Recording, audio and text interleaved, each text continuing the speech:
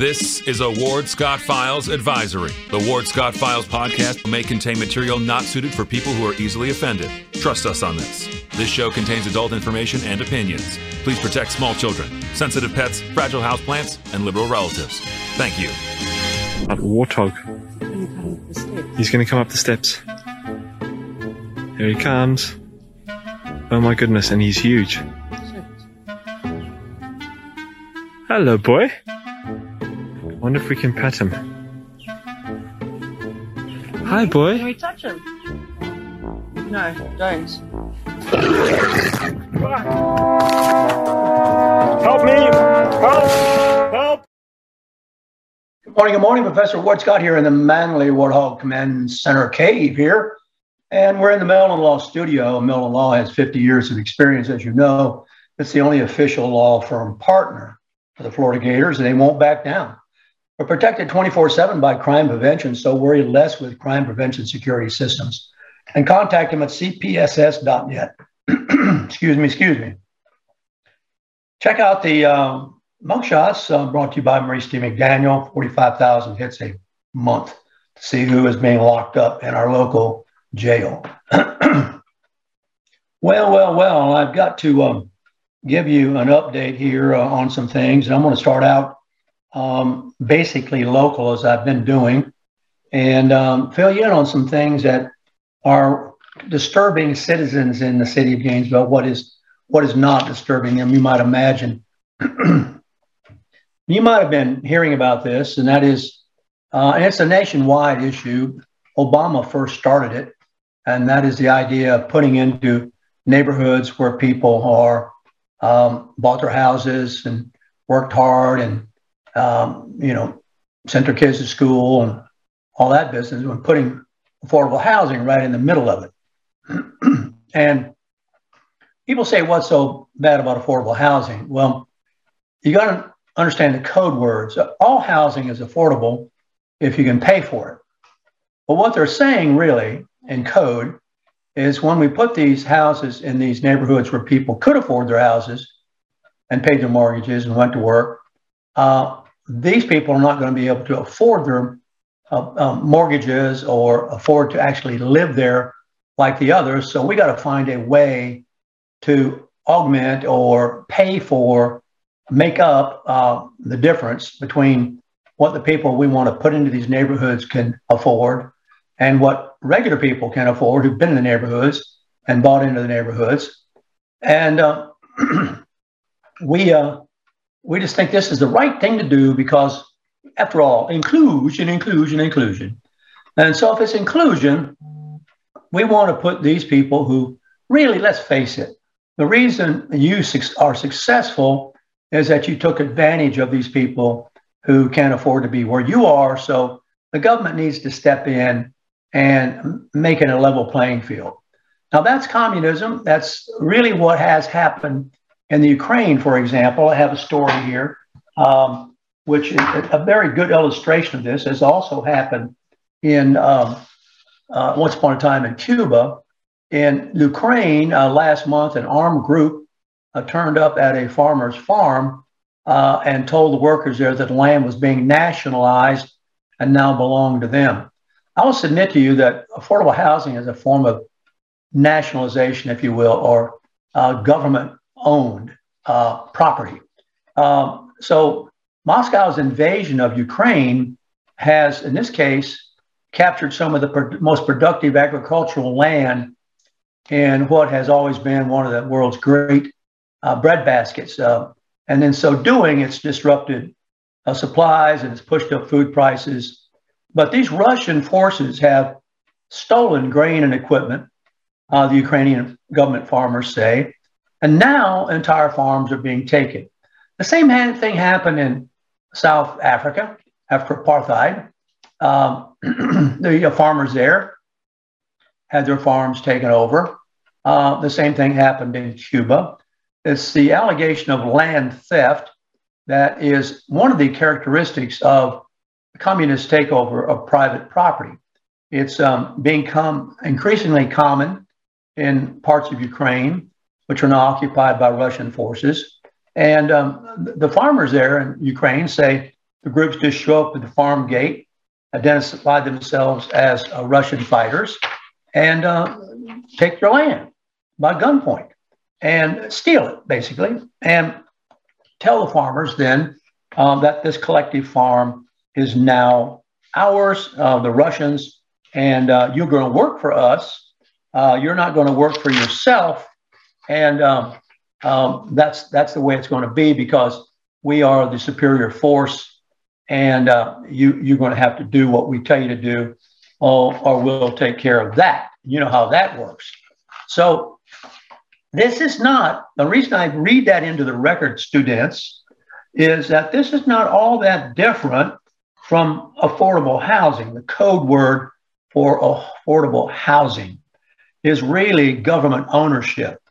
Now, let me provide you with some basic real estate understandings. Yes, the government does buy back mortgages, and yes, these mortgages are sold and then people invest in them and get a return. But there's a secret government-sponsored enterprise that's going on with Fannie Mae that has really got built into it a racial bias. And this is what I want to just alert my students to here, my listeners. This is all part of really the anxiety in the country right now. I talk about this as today's show as the summer of anxiety. You haven't seen anything yet. As we get closer to the elections, things are going to become more and more anxious. Of course, the Democrats are going to try to draw out the January 6th thing as long as they can to keep your eye off what is actually happening. But here is something that is really going on that you may not know unless you come to Professor Warthog's class and listen to some of the things that he's researched, and then you may be able to continue the research on your own. But the Biden administration has really infiltrated, if you will, Fannie Mae and Freddie Mac, and is put into Fannie Mae and Freddie Mac. It's what's called its woke agenda. And what is woke agenda in the mortgage business? And this is in the opinion page of the Wall Street Journal last week. And the analysis is pretty darn right on. Having been a broker in real estate, I have a lot of understanding of how this works. So what happens is the government-sponsored enterprises promote a housing equity. Now, that is really what is meant when you hear the term affordable housing. Affordable housing really means housing equity.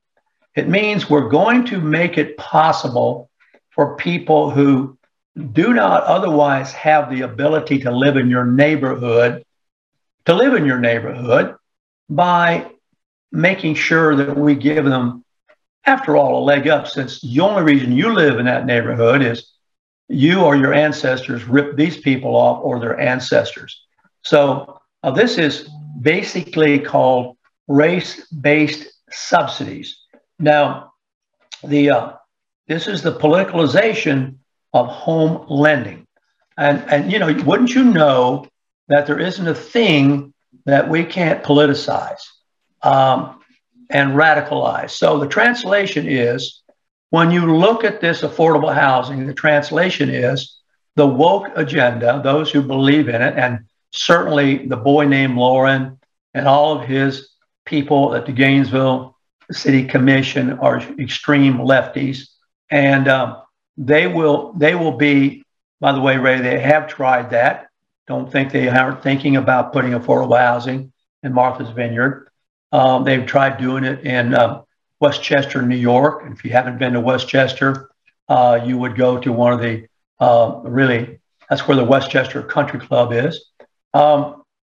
So the translation is, as the woke agenda, the woke Democrats, if you will, must find a way to boost the minority ownership, home ownership, no matter, and it's going to be subsidized by the taxpayers.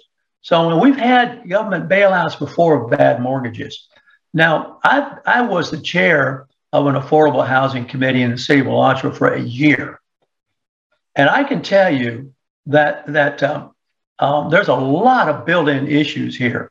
Affordable for which buyer? The first, then that first buyer subsidized by the government, then turn around and sell that equity to somebody just as if it had been a normal purchase, and the whole bunch of complicated legal matters come in. So it's not as simple as simply saying we'll make the mortgage affordable for you by using taxpayer money to subsidize it. But that's what Biden has made it. So the Fannie Mae plan would effectively require taxpayers to subsidize, and it's just Black borrowers, it's not Hispanic borrowers, it's not Asian borrowers, it's only Black borrowers.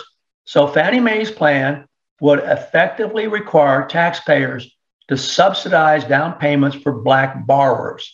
And by the way, most mortgages require home buyers to put down at least 20% of the cost of a new home, and that reduces supposedly the risk of default. So this is called this program is called, and I know you wouldn't know this did I not bring it to class today and to discuss it with you. This program is called Loan Level Price Adjustments for Black Home Buyers. And this is going to be a government program using taxpayer funding to support the reduction of borrowing costs for Black home buyers. Now, where will the affordable housing go? Well, where the mortgages subsidize the ownership, or some other form of subsidy subsidizes the home ownership, and whom will be the target. So there's a built-in racial anxiety to people living in neighborhoods where they thought they had control of those around them, who, not that they're against Black folk moving in, but people should live in that neighborhood who can rightfully and similarly afford to live in that neighborhood. That is the issue. We're not concerned here about, as homeowners, the Black couple across the street from us, because they have jobs and children, and send them children to school, and that's case closed. What we're concerned about is the Black owner across the street, and I'm not making this racial. The federal government is, because these mortgages are only available to Black borrowers. So we're concerned about the Black borrower across the street who can't afford to live in that neighborhood. And it will always have issues. Or if it had not had issues, it would have been there already in the neighborhood. So this is something that's going on that it's government sponsored. It's called the Government Sponsored Enterprise. It's called a GSE Equity Plan, a government sponsored enterprise. Now, affordable housing is a government sponsored enterprise. All right. But they don't say that. So when you see How Low Can You Go, Bowtie Poe, and the boy named Lauren, and Pudgy Banana Puddin' Harvey and all that, and the communist commissioner Cinco, whatever her name is, voting for this stuff, they are voting for government-sponsored enterprise equity programs. And where the money comes from when you endorse a government-sponsored program doesn't concern the commissioners, because they've already bought in to the idea that the government should own everybody, and therefore we don't need farmers who own their own farm. Those farms should be collectivized. The grain production should be nationalized. You get the picture, do you not? So the government housing subsidies, you got to remember this also, according to this analysis, it always starts small and expands as they develop a vested constituency. Now, once you have these houses in these neighborhoods, they're not going away, okay? They are not going away.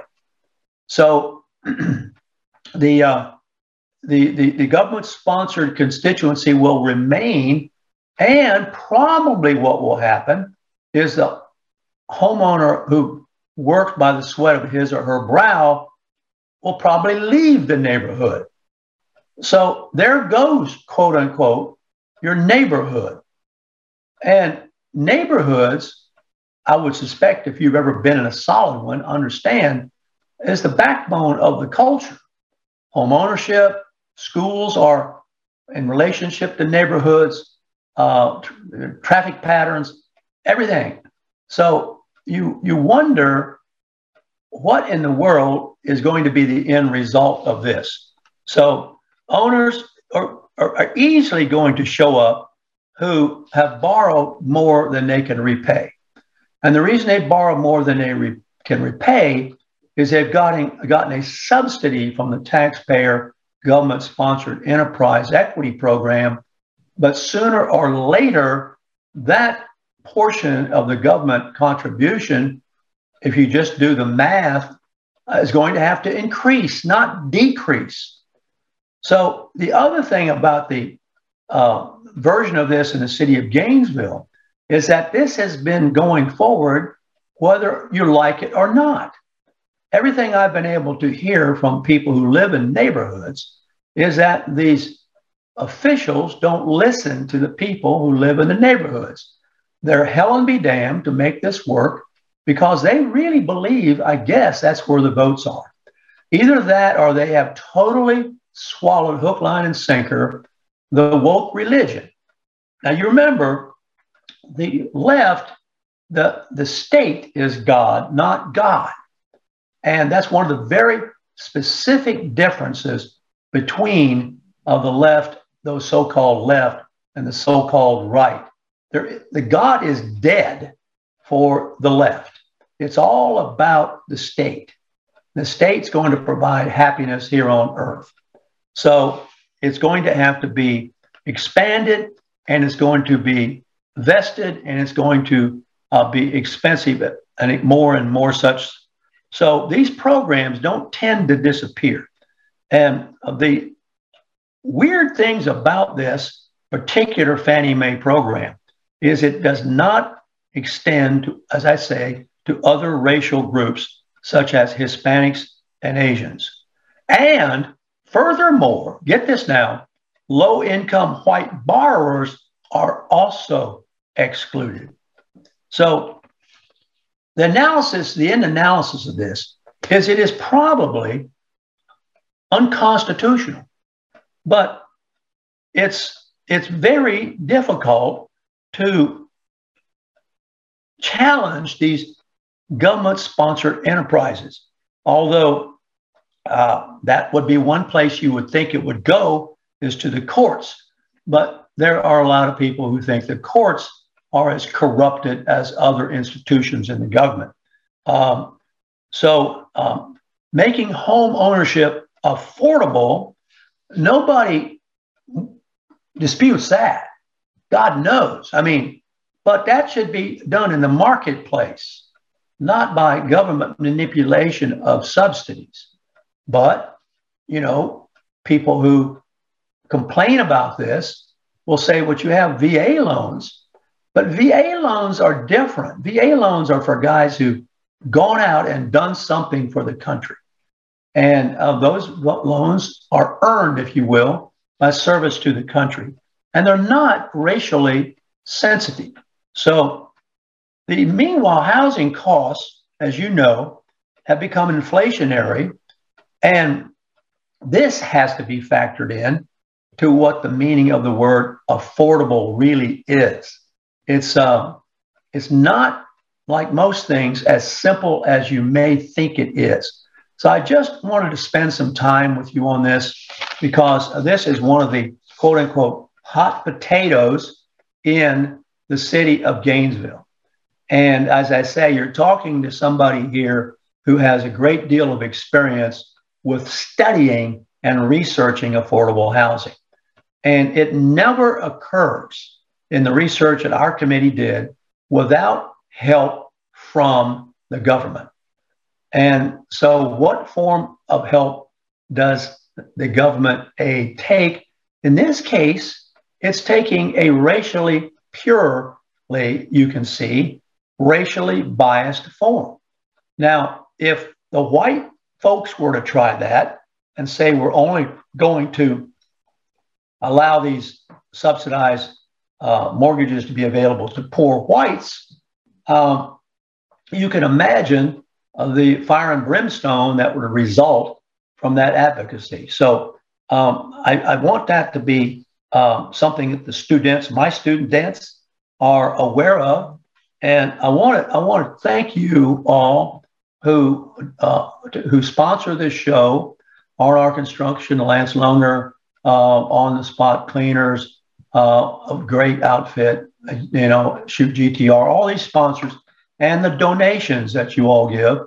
Because I just tell you, I can't reveal it all right now, but we're on the cusp maybe of being able to significantly be recognized on a much broader scale, the Ward Scott Files.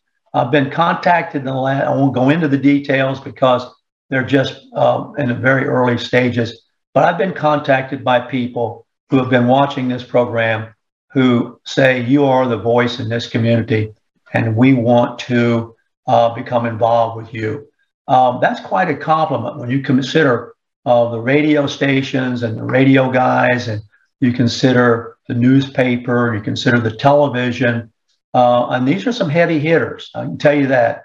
I don't really get excited about it because it's just in its early talking stages, but I will tell you that these people that have contacted me are committed to fighting for America, if you will, fighting for the institutional integrity that we've, in their opinion, we've lost.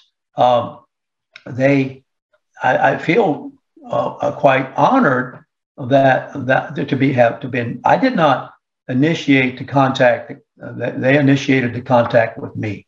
So, and really asked me what form it should take. I don't really have an answer right now, except to say that we're going to be talking about it and studying how to best shape this voice here you're listening to into a very, very effective and much broader audience than even because there's a couple, the perplexing issues are that there are not any radio stations that don't play the music or something, all that kind of stuff. And we're at the mercy of these YouTubes and Facebooks. And so we got to figure out a way to really break free and, talk as clearly and honestly as we can. Now, the Ward Scott Files doesn't talk about things unless it's well-researched and documented. And I always try to source what I give you. Although as the press, I'm not bound to reveal the source. I'm only honor bound to tell you there is a source. And insofar as you trust me, then that makes that rapport viable. I want to do another analysis here with you in a moment about a couple of things that are tangential, perhaps, to what I'm talking about, and let you know a little bit why this is a summer of anxiety. Before I do, though, before we take our bottom of the hour break, I want to point out an irony to you. Can we play, please, production, since you all like it so much, our Corrine Brown song? I think I can hit. We're going to play this for you because I'm getting a follow-up after this for you on Corrine Brown.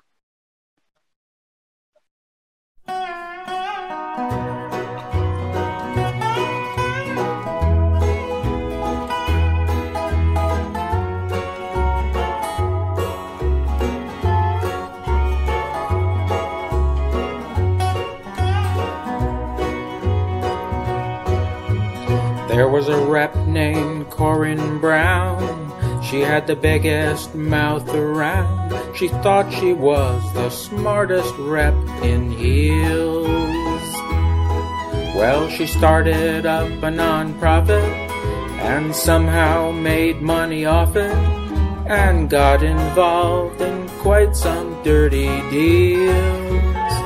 She's in the jailhouse now. She's in the jailhouse now.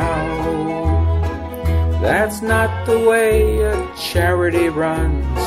She won't be having fun. She's in the jailhouse now. Your lady,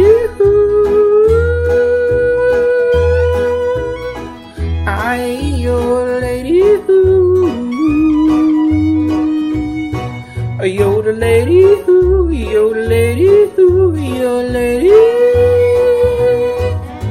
Corinne was heard to stammer, "Don't put me in the slammer. I only did what all the others do." I thought my donors were trickable, but the judge said that's despicable, and then away the key he threw. She's in the jailhouse now. She's in the jailhouse now. They locked the cell on poor Corinne. This one she'll never win. She's in the jailhouse now. Your lady, your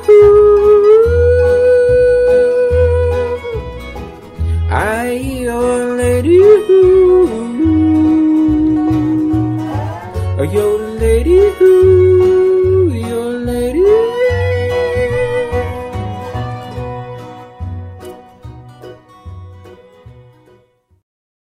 This is Ward Scott, and I want to thank all our sponsors who keep the show going and pay the bills.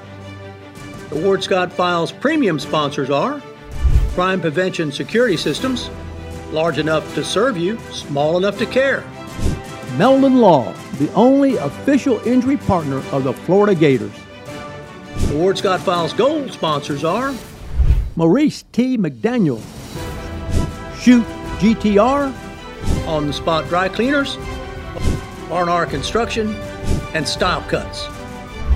If you are interested in promoting your business on the show, you can visit our website, www.wardscottfiles.com, and click on the Advertise Here banner on the right side of the page, or call my friend Freddie at 352-284-3733. Again, thank you to all the great businesses that support the Ward Scott Files. And remember, if you like the show, thank our sponsors and support the businesses that support us. What you just said is one of the most insanely idiotic things I have ever heard.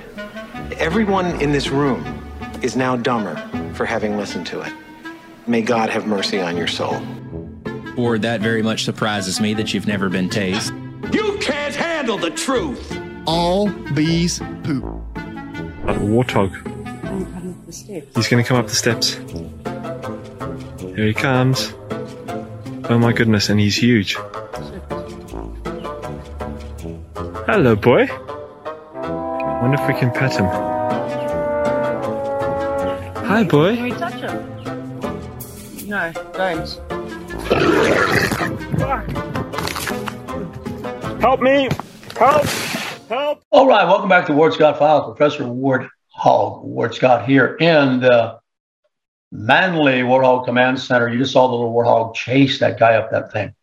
Well, we're talking about Corinne Brown because Matthew Wilson in the Washington Examiner has found it interesting to write about, and he reminds us of the following, that she's running for Congress again, as I announced a few days ago.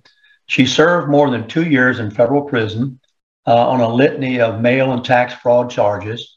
Oops, I said the word, on litany of mail and tax beep charges.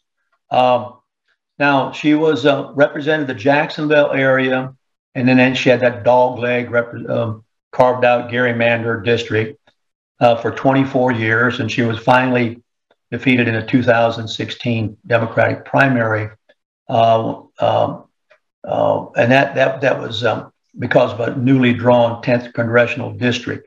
So when she left Congress, then I'm just going through a resume of her. She was convicted, now not charged and not adjudicated, not all that soft stuff, but convicted of 18 federal crimes, including wire beep, mail beep, filing false tax returns, and a conspiracy in a case stemming from this charity where she took money from the little children that she used, according to the court case, as a slush fund to pay for vacations and lavish parties and personal expenses. I don't know if you can get a more damning summation of a public official's behavior than that. You would think, at least you would think that. But, you know, we live in an upside down universe. So the charity, which was called One Door Education, allegedly received over $830,000 in contributions to fund scholarships. Now, here we go. It's back to my original premise about George Floyd. George Floyd in Minneapolis ripped off another brother. The kid who he gave the $20 counterfeit bill to was another black guy. Minority ripping off minority. It's a common story. So in this case, One Door Education allegedly received over $830,000 in contributions to fund scholarships for guess who? Low-income students. But it actually paid out only $1,200, and the rest of the $830 remained in Corrine Brown's personal bank accounts. So she was sentenced to 5 years in the jug, in the federal jug, in December 2017. She complained there, I remember, about the bed being too hard or too soft or something. And she served more than 2 years of her sentence. And then she was finally released in April 2020 because they thought that COVID might get her. And so she used that. She's pretty darn clever. She used that to get out of the jug. Now, her conviction was later overturned by a federal appellate court because there was a juror who stood up and said that Jesus told him she was innocent. And so they dismissed that juror, and then that became challenged. But Brown saw the handwriting on the wall. You remember, there must be some way out of here, said the joker to the thief. Well, she finally pleaded guilty to a single felony charge of lying on her tax returns because she didn't want to go back to a new trial. She was worried about this. I can guarantee you this retirement that, you know, they all want, and they're all on the government teat, if you will. And so she wanted to avoid a new trial, and she, you know, wanted to get credit for everything she'd been through. So here's the nitty gritty. As a result of her guilty plea, she is a convicted felon, but she's nevertheless still constitutionally eligible to seek federal office. Now, if you want to look this up, go to the 2002 Congressional Research Service report. And she has claimed all along, she's played the race card, that her conviction has shown her firsthand the inequality of the American judicial system. And so she's going to run, of course, on the race card. And she's going to play the experienced victim. And she has gone on to say on her website that there are far too many innocent people wrongly imprisoned. I'm just looking at the guys in the Alachua County jug who the rap sheets they had, I don't know, I don't think they were wrongly in the jug. But anyway, she says that I'm going to stand up and right these wrongs. So now she's become an advocate for the lawbreakers. Now, this woman's very clever as a politician. That resonates, understand me now, with the woke left Democrat Party. You see it all through here. We don't have any inmates cleaning our roads in Alachua County because you see it just didn't give the right impression about Alachua County. That was all done by the communist commissioner, Captain Planet, Karl Marx Hutchinson, and his crew, Mike Barley's assistant, the thin-skinned water boy.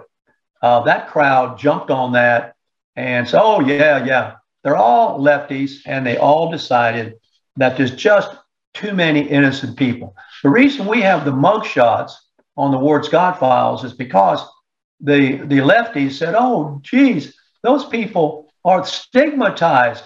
They're on those mugshots, so don't put them in the newspaper. Well, I can tell you from the 45,000 hits we have a month that you all want to know.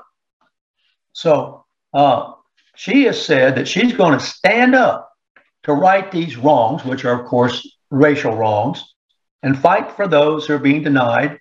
And here she goes, God-given rights to freedom, justice, and the ability to participate in our democratic system.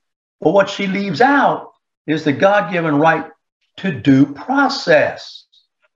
Now, she went through due process.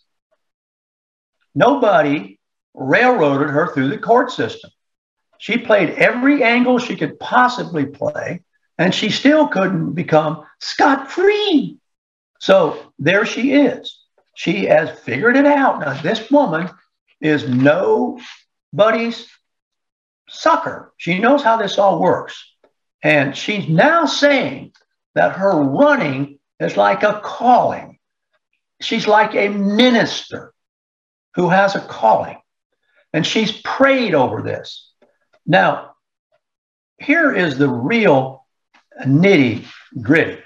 I've got here in my hands the reason she will never, are you ready for this, is kind of be able, she's a convicted felon, never be able to vote for herself.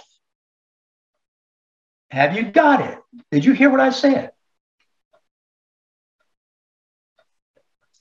United States Constitution, as my friend, the diver Bailey always says it. He always says it, Constitution. Well, when the Constitution allows her to run, the state of Florida Constitution doesn't until she pays back what she stole, right? So the court, and I have the document right here, thanks to our instigator investigator, our data programmer, who is a thorn in the side of those who try to hide from the truth. What do you think she'd have to pay back if she were to be able to vote for herself?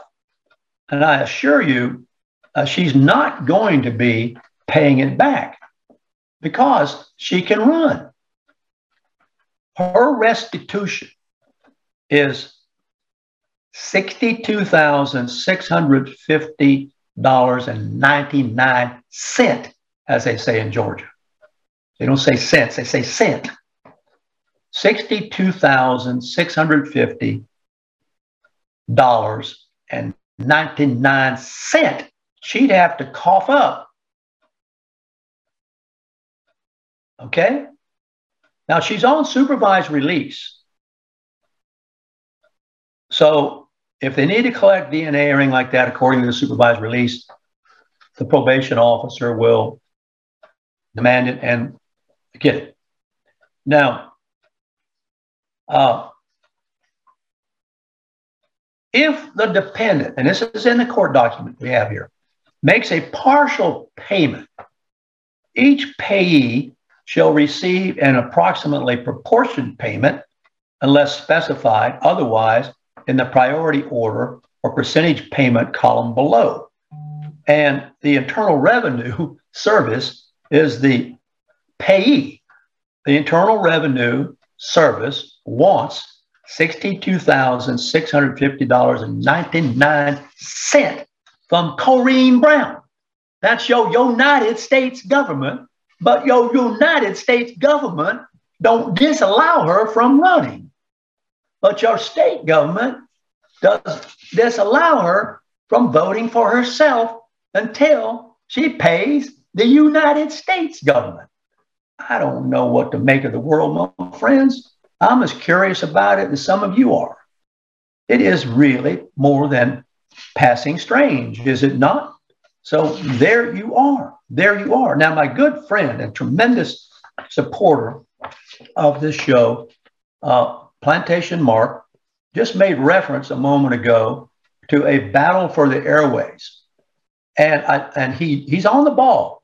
He's very informed, and he knows that in Miami, my good friends, there is a huge battle going on for the Hispanic airways. As far as I know, the right, so-called right, doesn't have anything comparable to George Soros. George Soros, the Hungarian billionaire, finances a prosecutor, woke prosecutor races. He is involved in every aspect of our democracy that he can pry his fingers into. And he supplies the money. Now, what he is doing is he is buying up radio stations. And this is, I've been trying to tell the people here locally that the Ward Scott Files is right now a lonely voice in the wilderness. To the extent that you all share this show, and to the extent that you word of mouth, there's still a whole bunch of people out there who don't know how to find me. And you know, I'm a lonely voice, and I mean, there's no other. Well, I'm telling you that whoever, the people who contacted me told me, you're the only voice in this community. So we want to figure out how to expand it. Well, what I've told them is you need to think big, big, big, big, because obviously Soros does. The Radio Mambi, I think I'm pronouncing it right, correct me. It's a popular Spanish language talk radio station that has spent their airtime criticizing, of course, Cuba's communist leaders. And the Democrats want to get this shut down. And they have been, because the Democrats are right in there with the communist Cuban leaders. As I said, we've got a communist Cuban on our Gainesville City Commission. Karl Marx Hutchison might as well have been a member of the party. These state-owned advocacies are communist advocacies. I just illustrated that by the takeover of Ukrainian farmland by the Russians. So this Radio Mambi was founded in 1980s by a Cuban exile businessman, and it became a fixture on Miami's airwaves. It has been a flashpoint in this large debate that we're going, I'm a part of, and that is free speech and misinformation. And the deal now that is perturbing is that in the South Florida radio giant is going to have new owners, the Latino Media Network. It is a startup founded by two Latins who built their careers working for Democrats. And so they have just reached a $60 million deal to purchase 18 radio stations, including Radio Mambi. And believe me, my friends, guys like me are out here on a plank by ourselves. I mean, I have a person right now I'm trying to get to sponsor the show who can easily afford it. I'm not going to tell you who it is. This person is a Republican. This person is upset about the same things we talk about every day on the show. But when I approach this person about advertising on the show, the person says, well, my business doesn't need to advertise. What this person doesn't understand is you're not advertising your business on this show. I mean, well, some of you are. You are helping support the voice that is being smothered everywhere else. Did you not get that? And here's evidence of it. Here's evidence of it.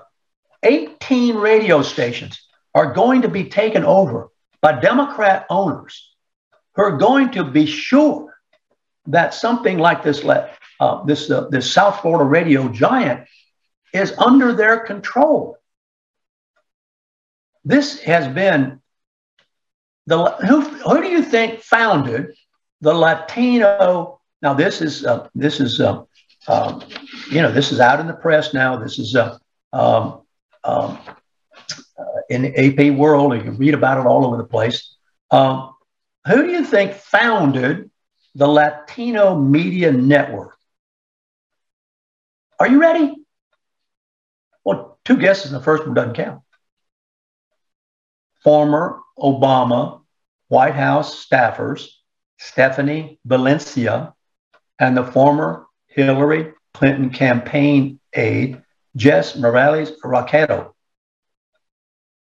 Okay? They are claiming, when asked, that they're not going to have any content changes and that they won't diminish Radio Mambi's commitment to Cuba's freedom.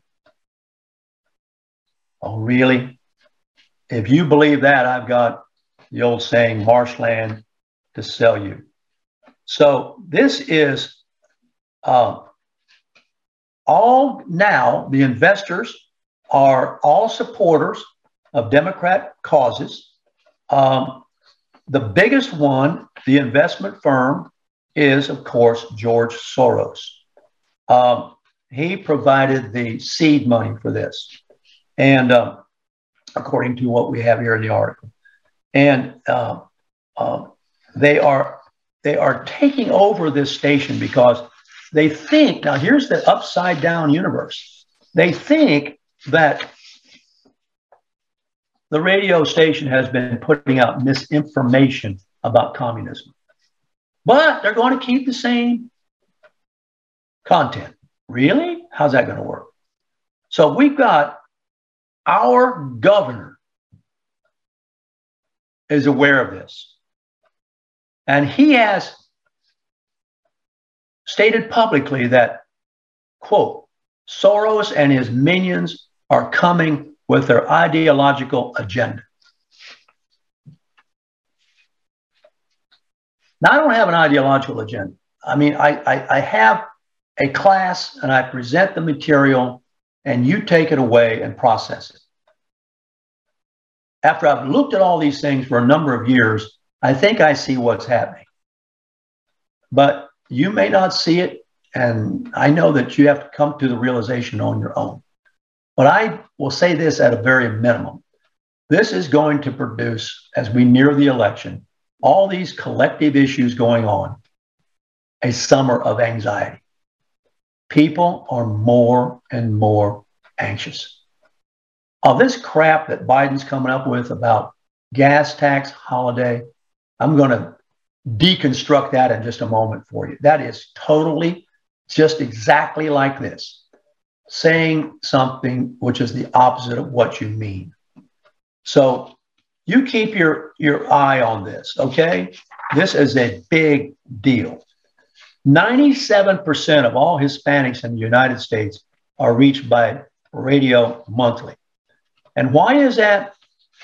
As I say, I was in line at a little hamburger place here the other day, and in front of me was a Hispanic gentleman who turned to me, didn't know me, after he bought his hamburger and paid $15 for it, and just exclaimed, "My God, I just paid $15 for a hamburger." And of course, I answered back to him, being the antagonist that I am, "You ain't seen nothing yet. We're hanging on to this country by our fingertips." And he exploded and said, "Don't these Americans see what's happening to them? Don't they understand? We've seen this in South America. Don't they?" And I said, "No, they don't understand. They don't get it. They have been so spoiled and so comfortable. And so the children run the parents. You know, this is a whole generation of selfishness." I said, "They don't see it." He was very concerned because he came here because there's nowhere else to go. And now this is drying up. So I'm sure this fellow knows about what's going on in South Florida with the battle for the Hispanic airways. Keep your eye. Thank you, Mark. You're very informed. as always, very informed. C.J. Jack Phillips, whatever happened to Kennedy Homes and 8th Avenue, they were torn down. Mr. Emmer, years ago, put affordable housing on 5th Avenue, torn down. Okay? They become pressure points for crime. Okay? Let's just face it. That's the way it is. Become pressure points for crime. So I don't know. I'm just looking through here at some of the comments.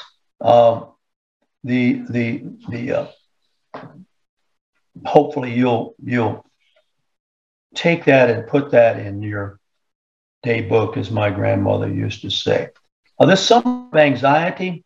Let's just take a look at the rocky road ahead.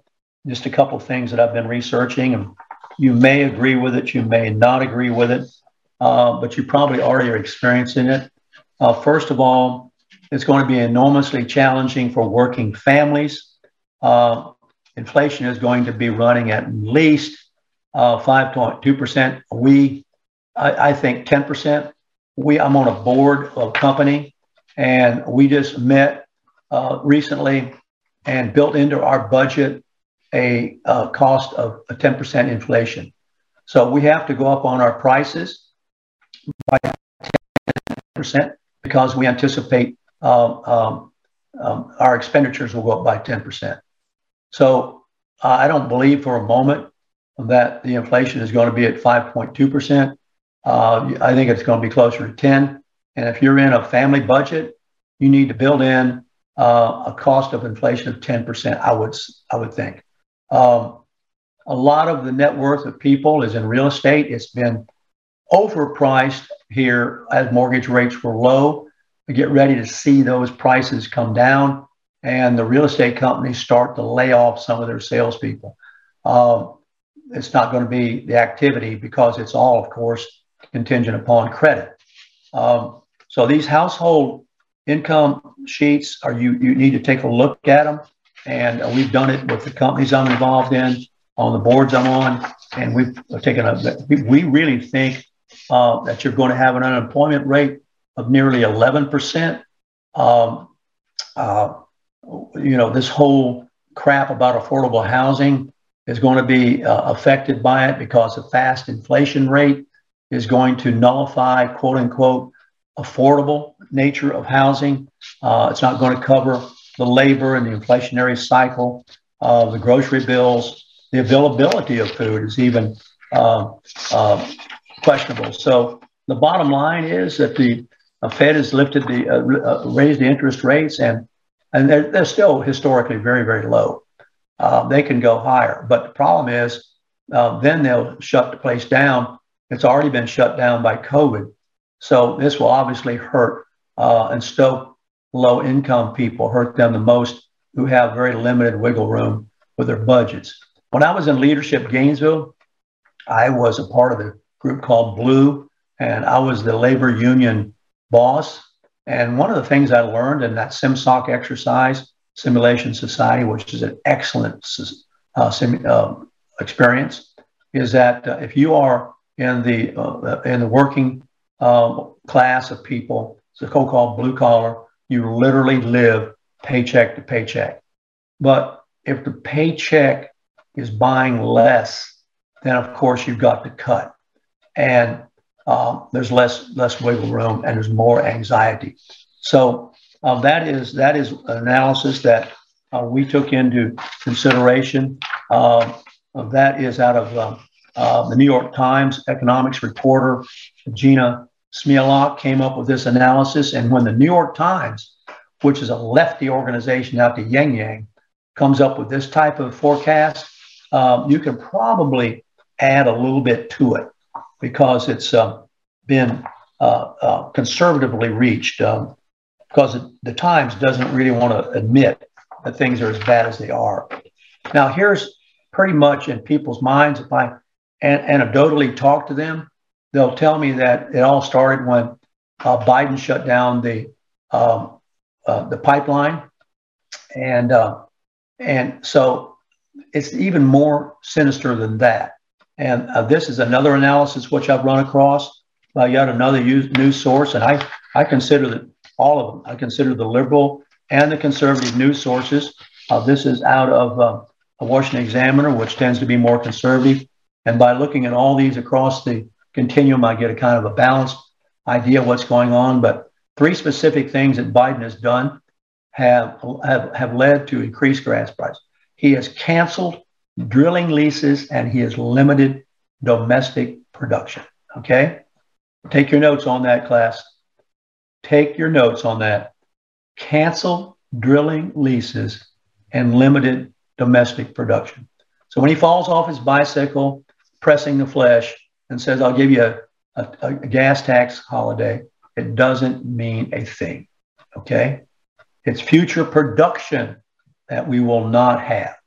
And that's going to significantly affect the gas prices because the companies are factoring in their expectations about the future with decisions they're making today. Just as we did on our board, which met over this weekend, we had to factor in now for the next year's budget what we thought would happen.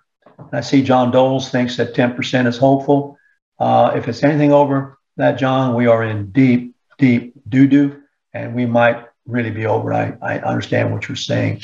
So he is canceled. I'm looking at my time. He's canceled the leases and limited domestic production.